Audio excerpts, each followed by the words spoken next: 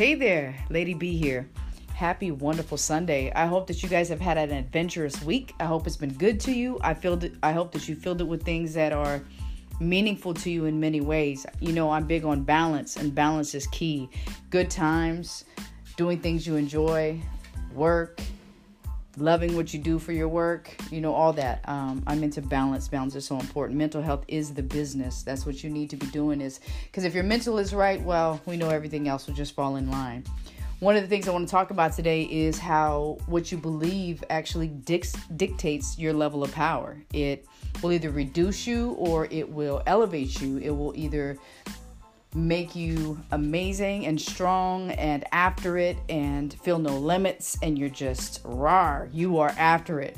Or it's one of those things where you feel helpless. You feel as if things aren't in your control and that you're a victim of your circumstance and you can't do anything about what you see or you hear or you read. And I know this is deep for some, but I think what you put in is what you get out. And eventually what you put in is what grows and it becomes your, what I like to call, stuffing.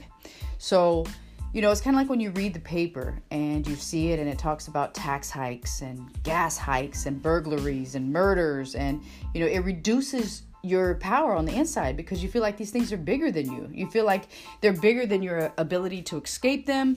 You can't go change them, and it's affecting you, and you just don't have control over that. And so you become a little powerless. You feel a little powerless, and you start walking powerless. Your next line is usually something like, well, what can I do about it? I got to drive my car. Well, what can I do about it? So regardless of the fact that it is a reality in your day-to-day, you still don't have to feel the powerlessness that it tries to give you. Now, if you're reading, like, another thing too is, we get attached to the people. I personally don't watch TV, but I've seen this and I can understand it. But you see maybe your favorite star or somebody you've been following, and, Hollywood news is always the business. And so you start to, you create this emotional attachment to a star, and maybe perhaps they do something or they get caught doing something, or maybe they got caught cheating on their spouse, or they got into an accident, or they quit a sitcom, or they go to another show, and then you feel let down. You feel hopeless because you're like, how can I change that? I believed in that person and they let me down, and this is not even a person that belongs to you. Isn't that crazy? And as we know, people don't belong to you anyway, And then maybe you're watching the news and something happens 2 blocks down and you're like, wow, this is so real because it's right next to me. It's close to me. It's in my everyday life. This isn't a part of my reality, which, I've talked about that too. And your reality is what you make it. So once you see these things and you can't fix them, it makes you feel worried. It makes you feel concerned or violated. It just makes you feel powerless. If you read these things and you start to feel with these things, believing them makes you feel reduced. Then you'll act in a reduced manner and, of course, with a lack of power. Now, there is a bright side to this. I know what you're thinking. Okay, so now what, right? I love the now what question. Now what? There's a bright side to this. And if you use it correctly, an opposite side of the coin to speak, seeing the glass full versus half empty effect, you know how it goes. If you read something positive every day, something inspirational, and you feel it, or you meditate daily, and you feel that, and you'll start to feel this thing to where you realize worry is only what we've made it out to be. That worry is just as real of a state of being as peace is. I mean, seriously, it's the same thing. And that they're both just a matter of what you believe and what you desire. So I think where people struggle from time to time is they feel like if they pay attention to the good, that they're ignoring or not caring. My thing is this. I've had this conversation with people too.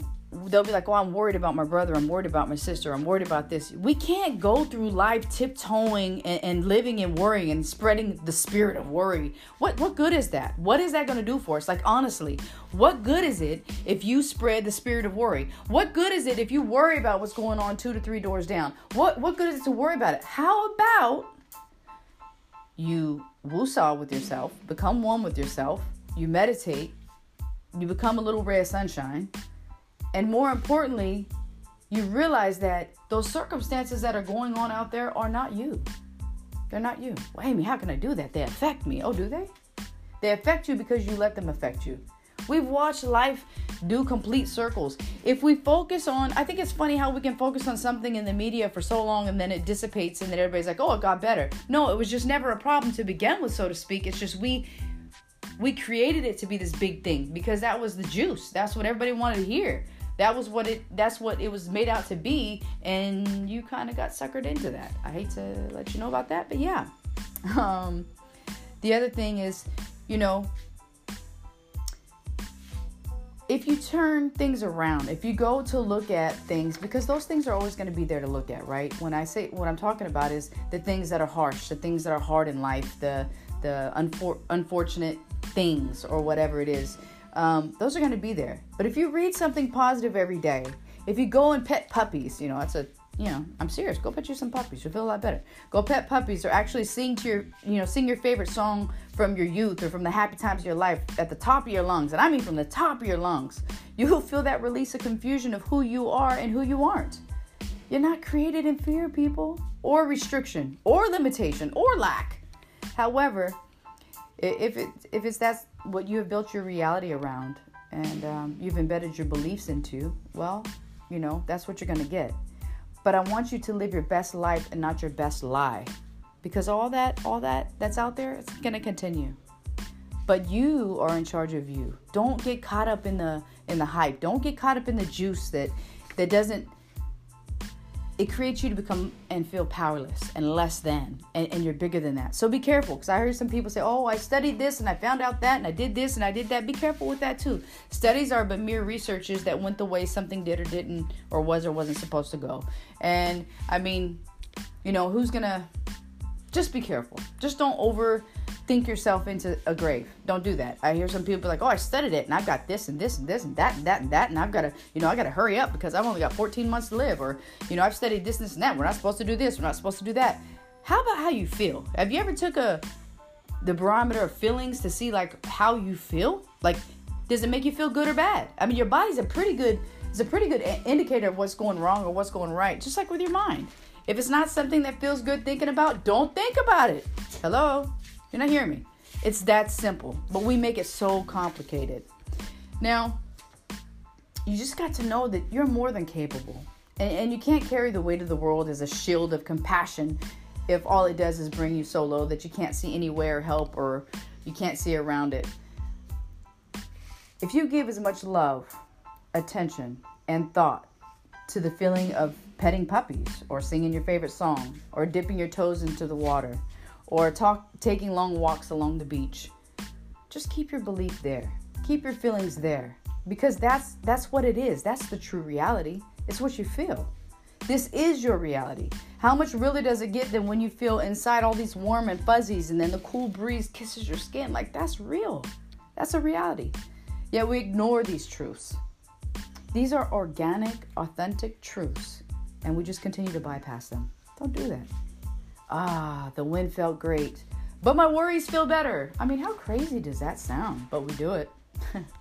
So I just want to close with this story really quick. It's something I created. I think that it's a very important story that we think about times when we feel limited or when we feel, tied into something we can't get out of or we feel stuck.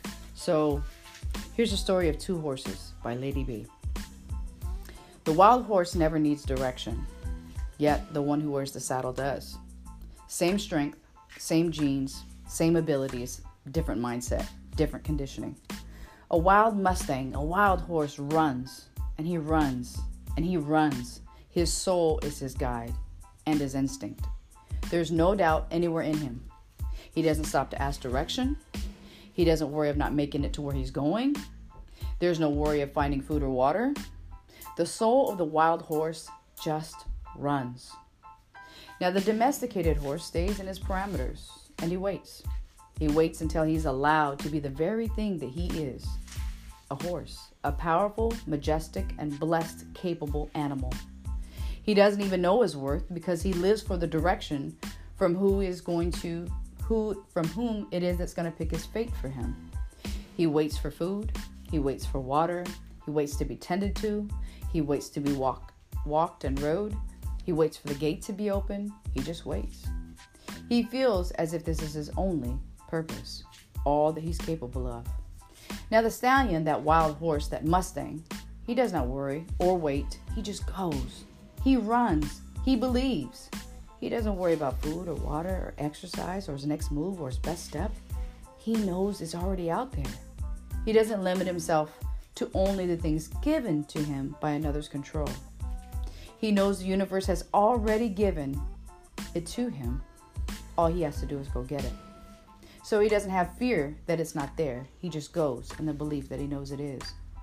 Have you ever seen the difference in personality from a domesticated horse to that of a wild one? The wild one is absolutely stunning. You can feel the spirit in him as he simply runs, and he goes by simply being close or even watching him conquer each and every stride. It's majestic, and he does it with strength and confidence. Now, neither of these horses is wrong. The only difference is one is looking out at the one that's running free in all of his power, the spirit of a soul, and feels that that's something he could never do or be, yet wishing it were him. While the free-spirited horse looks at him and wishes he knew that he has the same magic, but stays behind the limitation that sit in front of him, knowing he is only one jump away from the life that would give him the courage to tap into his already given magic that he refuses to believe in. Now, which horse are you, and which horse would you like to be? And I close with this. There is no time in perfect timing. It is just what it is. We are the ones that create the elements of time. So whatever it is that you've been sitting on and ignoring or avoiding or afraid to leap into, you're so capable. You're so capable. And you know how we end this, right? I can, I will, and I am so worth it. Oh, that was weak. Try it again. I can, I will. That's right. And I am so worth it. God bless you guys, and thanks for listening.